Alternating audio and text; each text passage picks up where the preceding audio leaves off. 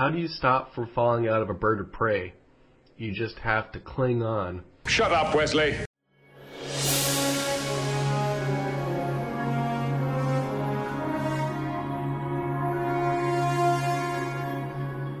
Oh, that's terrible.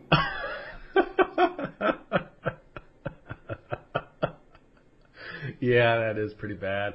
That's the first thing I found. I typed in Star Trek jokes. It took me to the StarTrek.com website, and it took me to someone's joke that they came up with on Twitter. That's not my joke. Welcome back to the Final Frontier podcast. Today, with me, I've got Steve Atwell. Hi, Steve. Howdy. How are you today? So far, so good. The morning's still young, though. And usually with me is Bill Allen, but Bill Allen is currently unavailable. Well, it's his loss. It's his loss. All right. Well, usually we start out with a weekly roundup of news. Do you have any news for Star Trek? Nothing that I can share in mixed company. Okay. All right. Fair enough. I did not do my homework and I did not research the news, so that's my failing of the day. All I know is Voyager or Discovery, it's all on hiatus right now, and Discovery is going to start up again in January. Mm-hmm. And we have no real idea of what's going to happen then. Stay tuned. Do you have any predictions? I have speculations. I speculate that, the guy that got off the Klingon ship with the captain. Lieutenant Ash Tyler. Ash Tyler. My speculation is that he's really a Klingon in disguise. Mm-hmm. Perhaps even the albino Klingon that we had seen as the torchbearer in previous episodes. Yeah. And that's a speculation of mine. We'll have to wait and see if it turns out to be true. Mm-hmm. I also wouldn't be surprised if he turns out to be the same albino that was seen in the Deep Space Nine episode, Blood Oath. I had a similar suspicion. I don't know if it will get that awesome, but if they did that, it would be really cool. Yeah. So, sorry to interrupt you. I see that Bill is now online. Hello, can you hear me now? Oh, hi, Bill. Yeah, sorry about that. My computer went into a coma this morning. Uh-oh. We've got Steve here with us. Greetings, fellow traveler. Hello, good morning. So we're just saying how we suspect Lieutenant Ash Tyler as being the Klingon Vok. Yes, and possibly the albino that was seen in the Deep Space Nine episode, Blood Oath. I like the idea of the albino being Vogue, because that makes sense. I'm still not convinced. It's like part of me is worried that the fans are too smart for this show. We keep outguessing their thing, but part of me is thinking that maybe we're overthinking it, and Ash is really just going to be Ash, but he's been brainwashed by Vogue, and we don't know what Vogue is up to.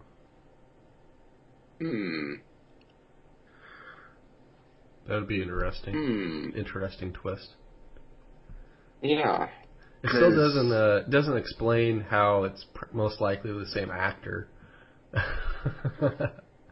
I chalked that up to IMDb making a mistake because they said Mud was listed in 9 episodes. Well, in defense of that website, anyone can edit that and make that up. So it's not necessarily the website staff. It could be just some random person. Well, and I wouldn't be surprised if Mud comes back in the second half a few more times. I thought I read somewhere I thought I read that he was contracted for 3 episodes in the first season, and we've only seen him twice, right? Yeah. Yeah. And then, well, the IMDb, though, like, initially it listed him as being in 7 or 8 of the episodes. Oh, wow. But I think what's happening is, however they calculate it, when they do the 90 seconds of previously on Discovery, if they use footage featuring Harry Mudd, that counts as him being in the episode. I think that's what they're doing. But I'm not sure.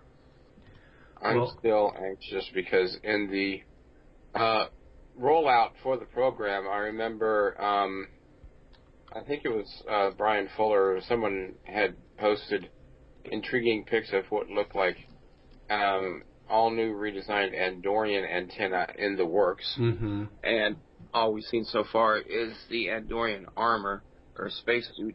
So I'm curious to see if they're actually going to follow through and bring Andorians back into it.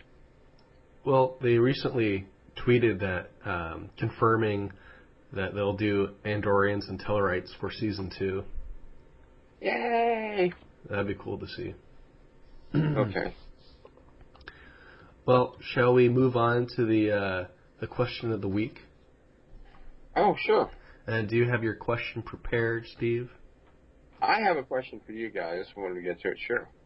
Seeing as how I am an actor and improviser from the greater Kansas City area, my question to you is, how many times has Kansas City been referenced in Star Trek, and in what episodes? Oh, man.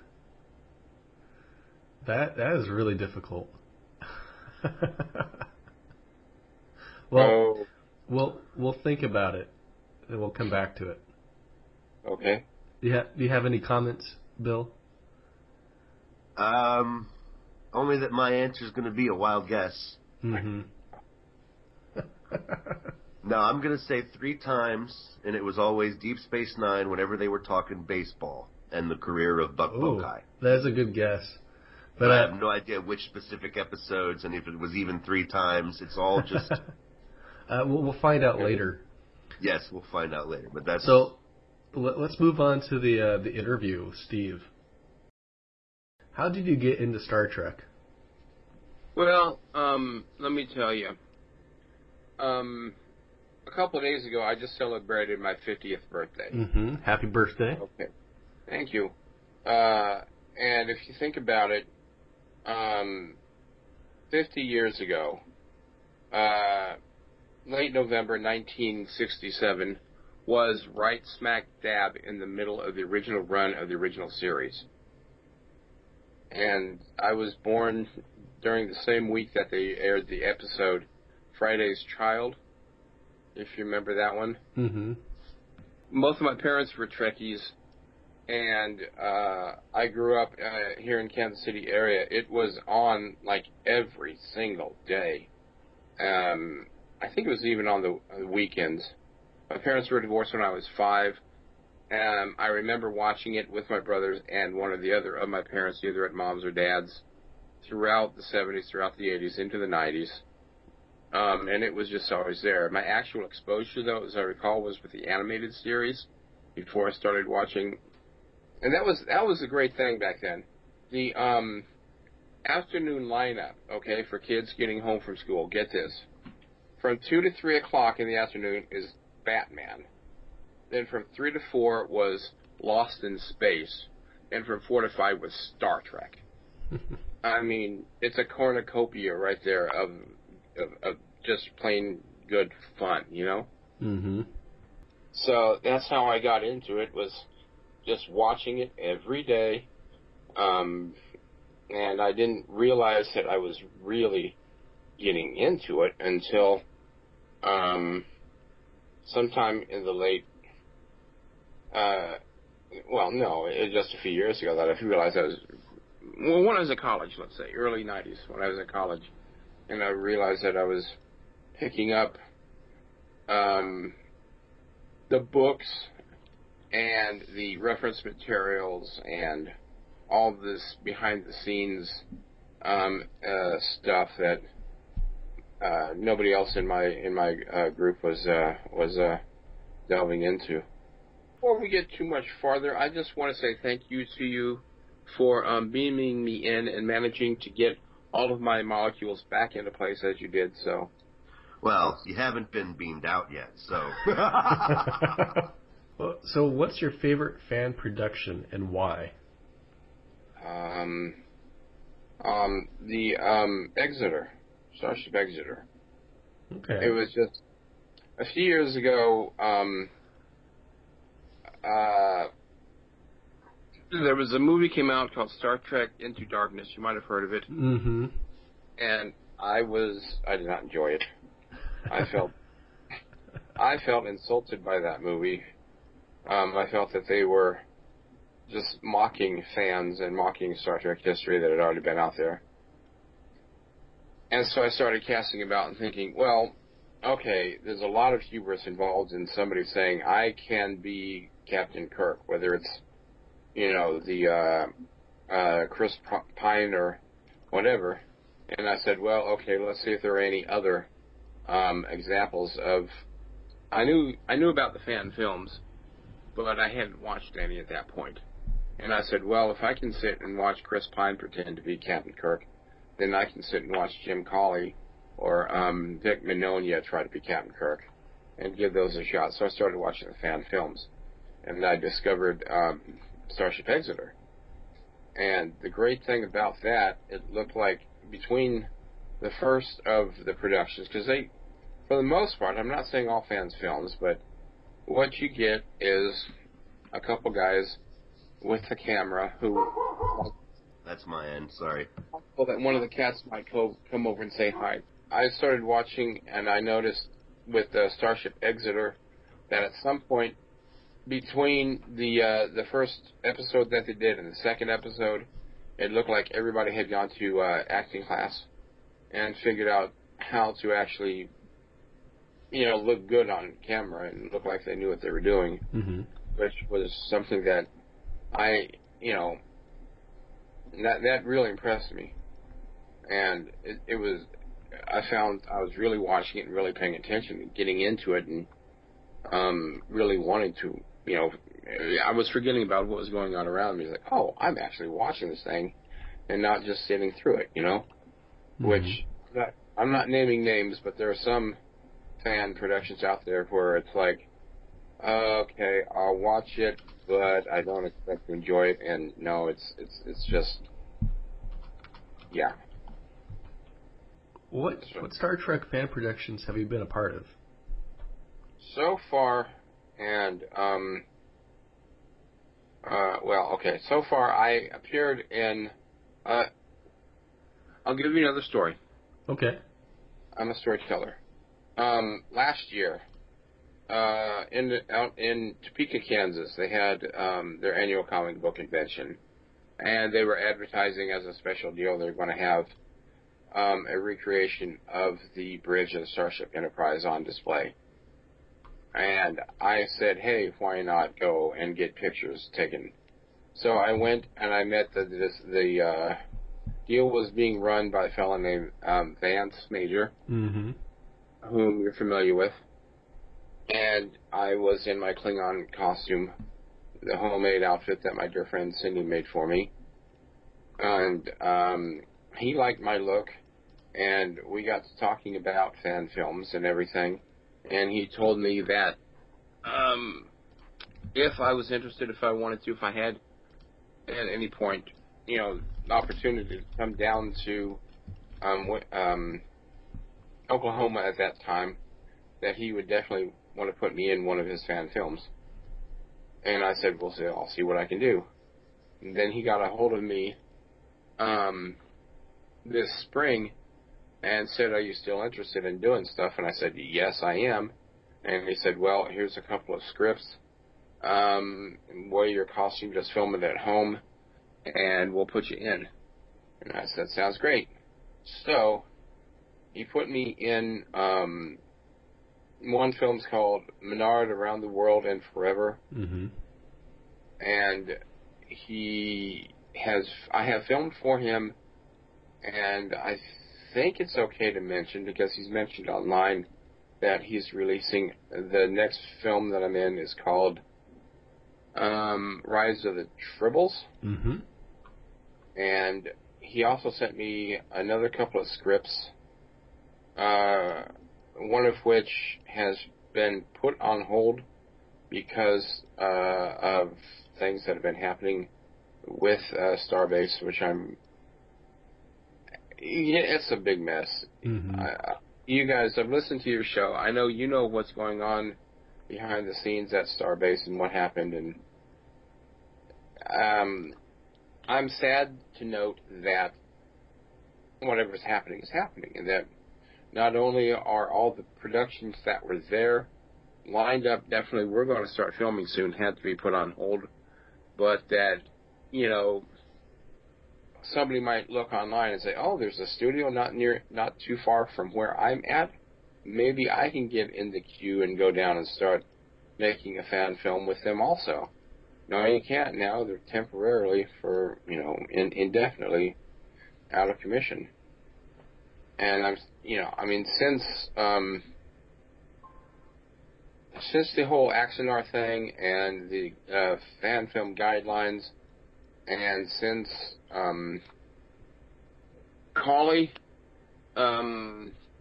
converted his studio into being a museum, and since Star Trek Continues has finished production at their studio, really with the shutdown of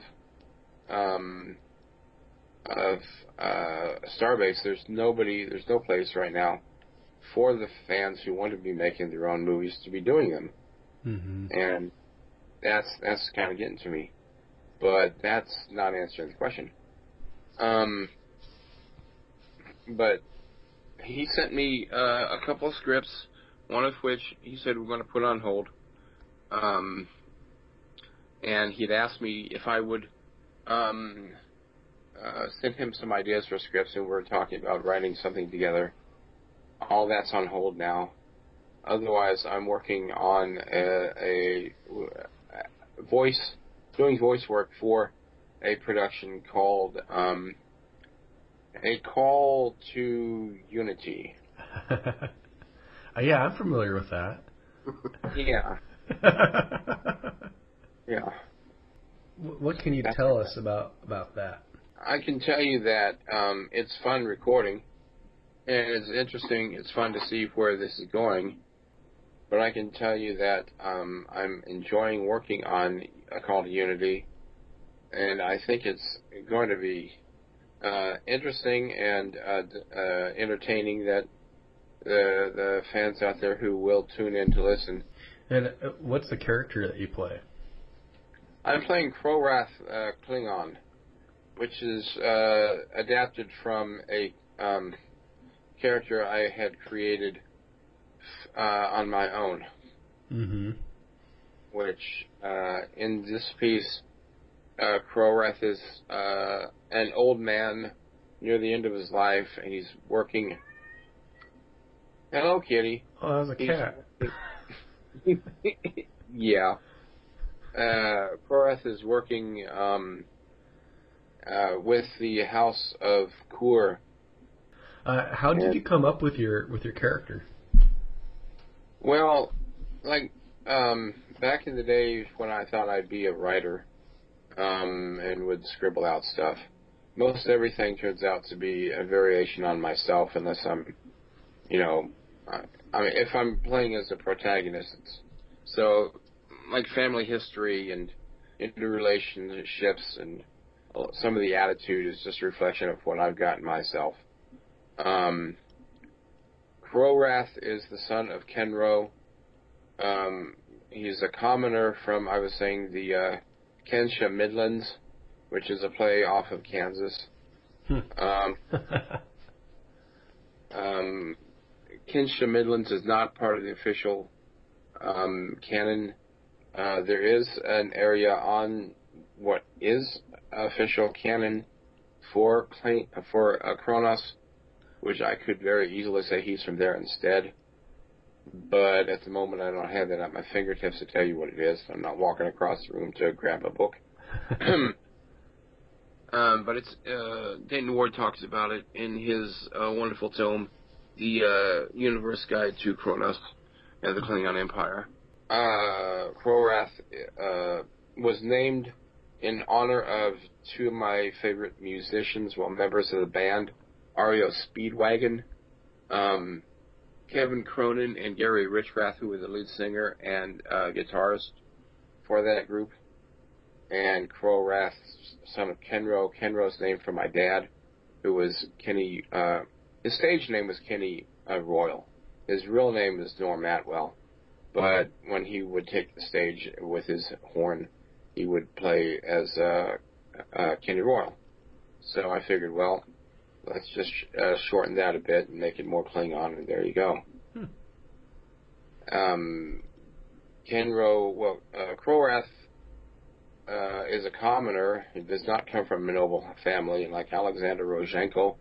All honor that he has gained, he's done on his own, and he's established his own house and has managed to become a Dahar master and has worked his way up the ranks in the fiction so far.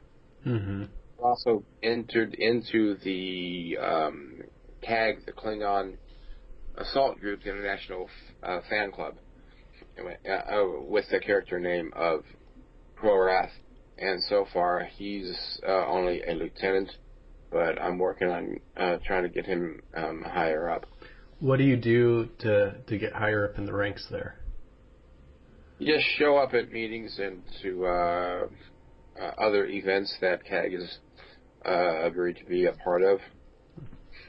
Like there's an annual adults-only sci-fi convention that takes place here in town every October, and the Klingons were hired to be active security, for that. So I went to that. Otherwise, we're going to be marching in a Christmas pageant parade that they're holding in the small town of Ottawa, Kansas, here in the next weekend. Well, what's the highest rank you can achieve? Thought Admiral. The rankings and hierarchy and everything in the KAG are based upon the writings of a madman. No. There was a fellow named John M. Ford, who was an author, who back in the mid-80s, wrote a book called The Final Reflection, which is widely regarded as the blueprint, it is technically the blueprint for everything that's come after that with the Klingons. It came out right about the same time as Star Trek III, and it introduced, all the concepts of honor and of the houses and the High Council and the Black Fleet and all this stuff. And Ron D. Moore, the writer for the series, was greatly inspired, and he has listed it as having been an inspiration for what he brought into Star Trek when he started writing for the show. And Hilary J. Bader used it as a basis when she wrote the script for the video game Star Trek Klingon, which came out in the late 90s, which is available at YouTube for viewing as like a movie. Mm-hmm. And some of the ideas that were in that non-canon production were adapted into canon later episodes of DS9 and Voyager. So that's the basic of, like I say, KAG, as well as, for Klingon fandom as it goes. Mm-hmm. That's some good. Sounds like good required reading for any fan of Klingons. Yeah. The Final Reflection. Okay. And the KAG has its own official podcast called the KAG Podcast, and they have a book series where they review books. And this last week they reviewed the Final Reflection for that series. Very cool. And you can find that wherever your finest podcasts are found. So what connection does your hometown of Kansas City have to Star Trek? Okay. I am, as I mentioned, a Kansas City Klingon, but I'm not the first.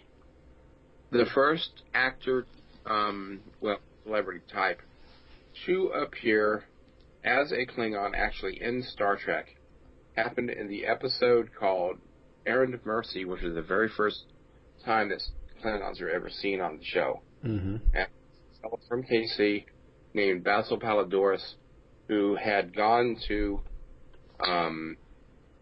L.A. to try to make his fame and fortune in the movies. He was a musician. He was a music maker. Needing money, he went to ended up being put into a costume and said, "Okay, you're a Klingon in this episode of Star Trek." And so he's walking around with a cast and with the company of Klingons. But he did make his he did finally start making a living for himself as a film composer, and he did music for movies like The Blue Lagoon, Conan Barbarian, Red Dawn, Iron Eagle, RoboCop, Cherry 2000.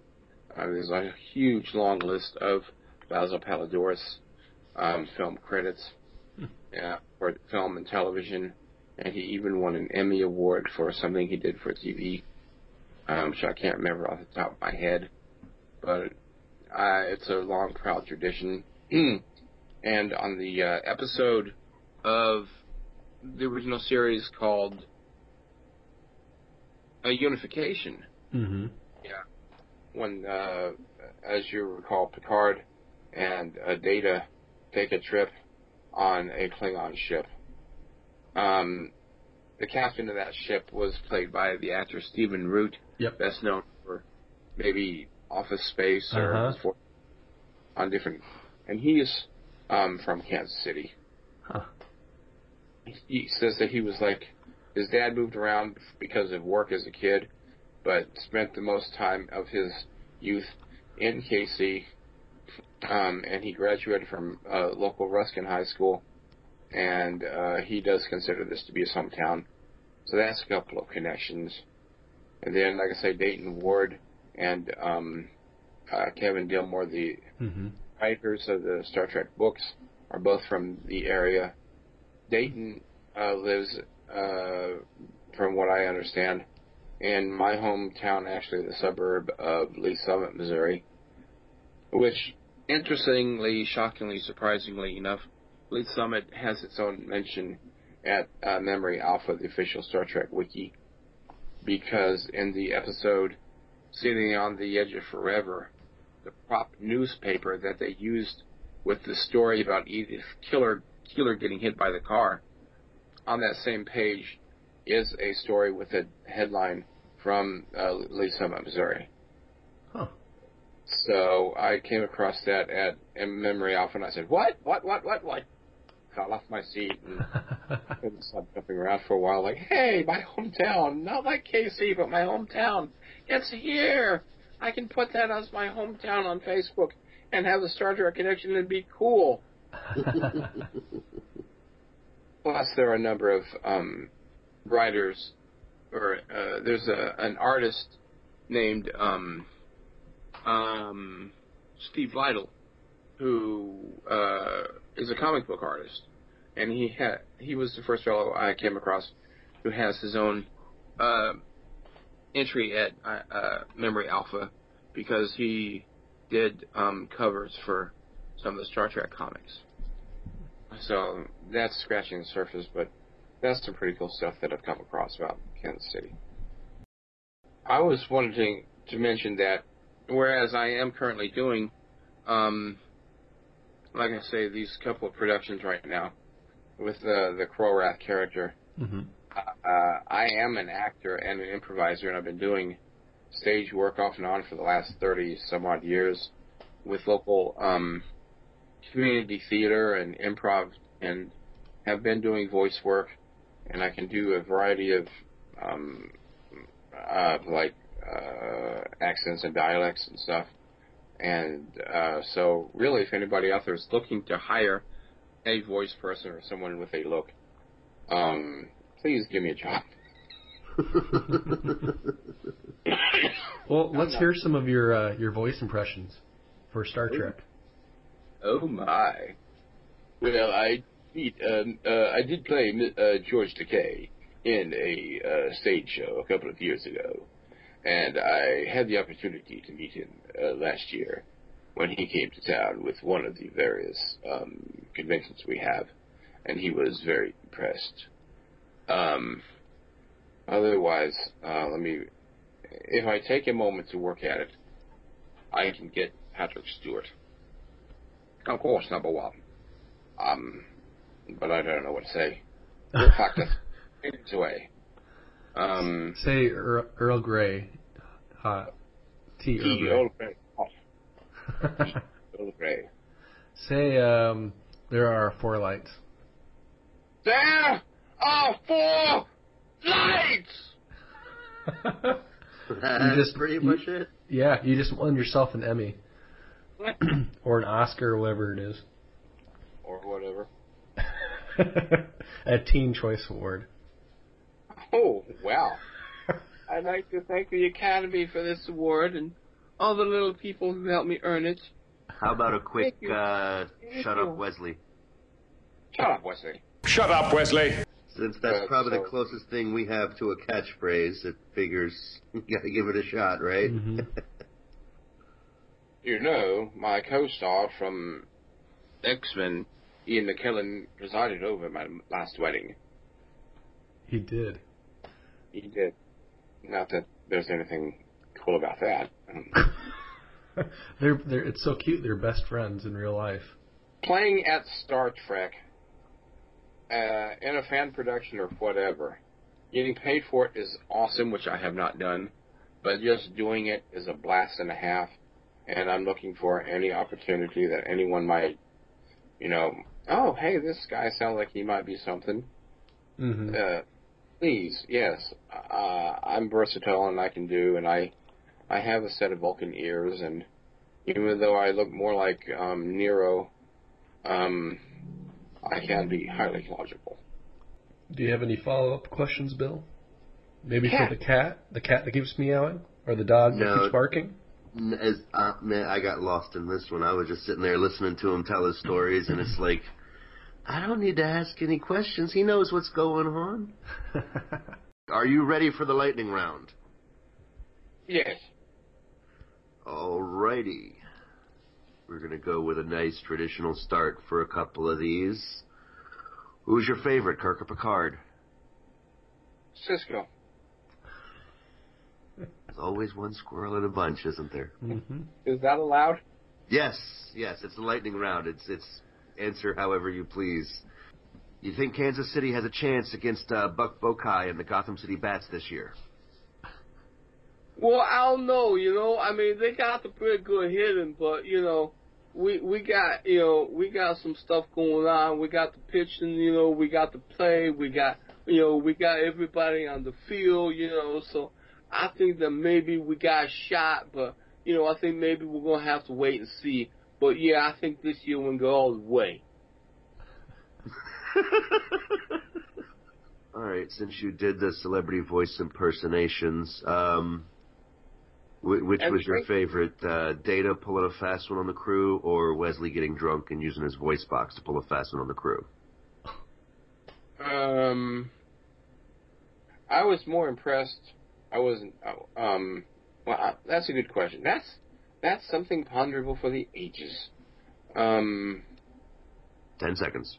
They have the technology today to pull off the Wesley thing.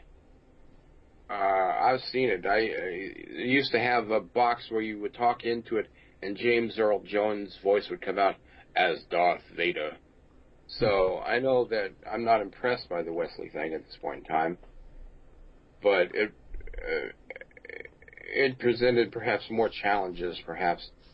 So I'm going to say, shut up, Wesley. Shut up, Wesley. All right. This is just giving me so many opportunities to insert that sound bite. Shut up, Wesley. We may have to save the clip of Steve saying "Shut up, Wesley" and use that a time or two as well. There we go. So, classic era. Which starship would you like to be command of all the doomed ships we've seen from the original series? Maybe the Defiant, if I had prior knowledge to what was going to be going on and could survive into the mirror universe. Well, we never saw any of the crew of the Defiant. They could have still been alive. They just had their ship stolen. Shall we move on to the question of the week? Yes, I want to hear the answer to the question of the week. Oh, my question? Yeah. Your question. Okay. So, for those who are tuning in late or maybe forgot from the beginning, the question was, how many times was my hometown of Kansas City referenced in all of Star Trek? I'm gonna say 3 times, and it was all Deep Space Nine, just like Bill said earlier. Yeah, that's... Oh wait. One of them is from the City on the Edge of Forever, because that's what Steve said. So we know that. We've got that. Okay. So... Well, I don't know if that counts, though, because that was just a newspaper headline. They didn't mention it. But Steve's being tricky. Steve's being tricky. He is being tricky. You know what? He I is. bet that's the one and only time. I'm going to stick with there being at least one more in Deep Space Nine at some point when they were talking baseball, because Kansas City has a baseball team. Oh, and the time travel episode. Where the one where Cisco is Gabriel Bell. That's the one where they mention Kansas City. I'm pretty sure. When they're all like in the hostage situation and the guards. Yeah, the Bell riots. Yeah, the guards are talking football and Cisco's like, I'm more of a baseball guy myself. What's the name of the episode? I don't remember. Well, look it up. Past tense. Oh. It's Gabriel Bell episode. Everybody remembers that. You say the Gabriel Bell episode, they know what you're talking about. You know what? You might be right, because Steve knew right away. Yeah, but Steve is a regular contributor to Wikipedia, to Memory Alpha. Oh, very cool. See, I go to Memory Alpha like every day. Yeah. I probably should go to Memory Alpha every day. Yes, here I am on the show. I'm going to tell you all about Star Trek. And I really don't know anything. Worf is the one with the ears, right? Yeah. So, Steve, what's the answer? Final answer is, it was referenced 3 times in all Star Trek. All 3 times on The Next Generation. Oh. And pretty much dismissively each time. The first time was on the episode 11001001, when Riker is going to go into the holodeck and meet Minuet. He stops outside and says, "Okay, computer, give me a jazz club. Make it like Kansas City in the 1940s. No, go ahead and make it New Orleans instead." And the second time was in the episode The Neutral Zone, when LQ Sonny Clemens has come out of the deep freeze and steps up to the computer to order some food and says, "Computer, I want a Kansas City ribeye steak, and no, just give me a martini instead." And the third time was on A Fistful of Datas, when Worf went into the bar, the saloon, and asked for Klingon blood wine, and Miss Annie said something like, "This ain't Kansas City. We ain't got no fancy firewater here." Mm-hmm. And if I look it up on Memory Alpha, I could give you the exact quotes. It wasn't the first 2 episodes that you mentioned. I think those are both in season 1 of TNG, right? Yeah. Wait, was that season 2? Neutral Zone was the last episode of season 1. Yeah, that's what I thought. Okay, and that's where we first get what year TNG is set in. And The 101110, that was season 2 because Riker had the beard. No, it was season 1. It was season 1. Oh, let's see here. Oh, yeah, it's episode 15, season 1. Huh, I could have sworn he had a beard. Nope. I'm sorry. I think what it is I'm just having a little cognitive dissonance because beardless Riker was never smooth or suave. So he's in the holodeck being smooth and suave. He must have a beard. That's just how the universe works. No, I'm pretty sure there was probably a deleted scene in which Minuet said, you know, you really should grow out the beard. That would explain. I bet you it's like that was Minuet was his Abe Lincoln moment. Yeah, there you go. Sorry, that's my own thing. It's like nobody likes Riker. Everybody likes Riker's beard. That's how the universe works. Star Trek has been a major part of my life for as long as I can remember, and I think it's a good thing to have it. Mm-hmm. I agree. And I'm glad to be a part of it, even if it is tangentially. And please give me a job. All right, boys and girls, that's all the time we have for today. Thank you very much to the great and fearless Steve Atwell, Krorath, son of Kentar?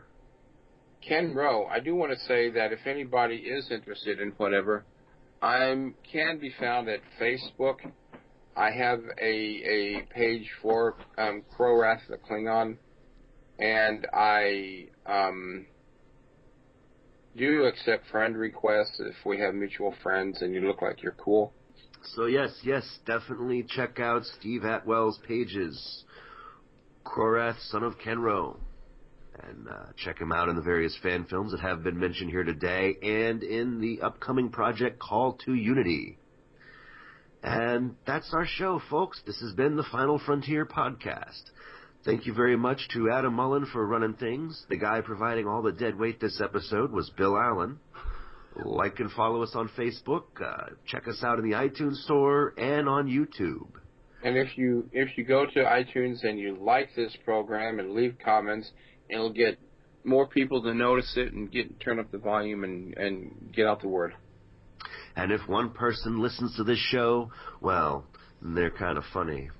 And if 2 people listen to this show, well, you know, I think they must be sweet on each other. But if 10 people listen to this show, well then, brother, you got yourself a movement.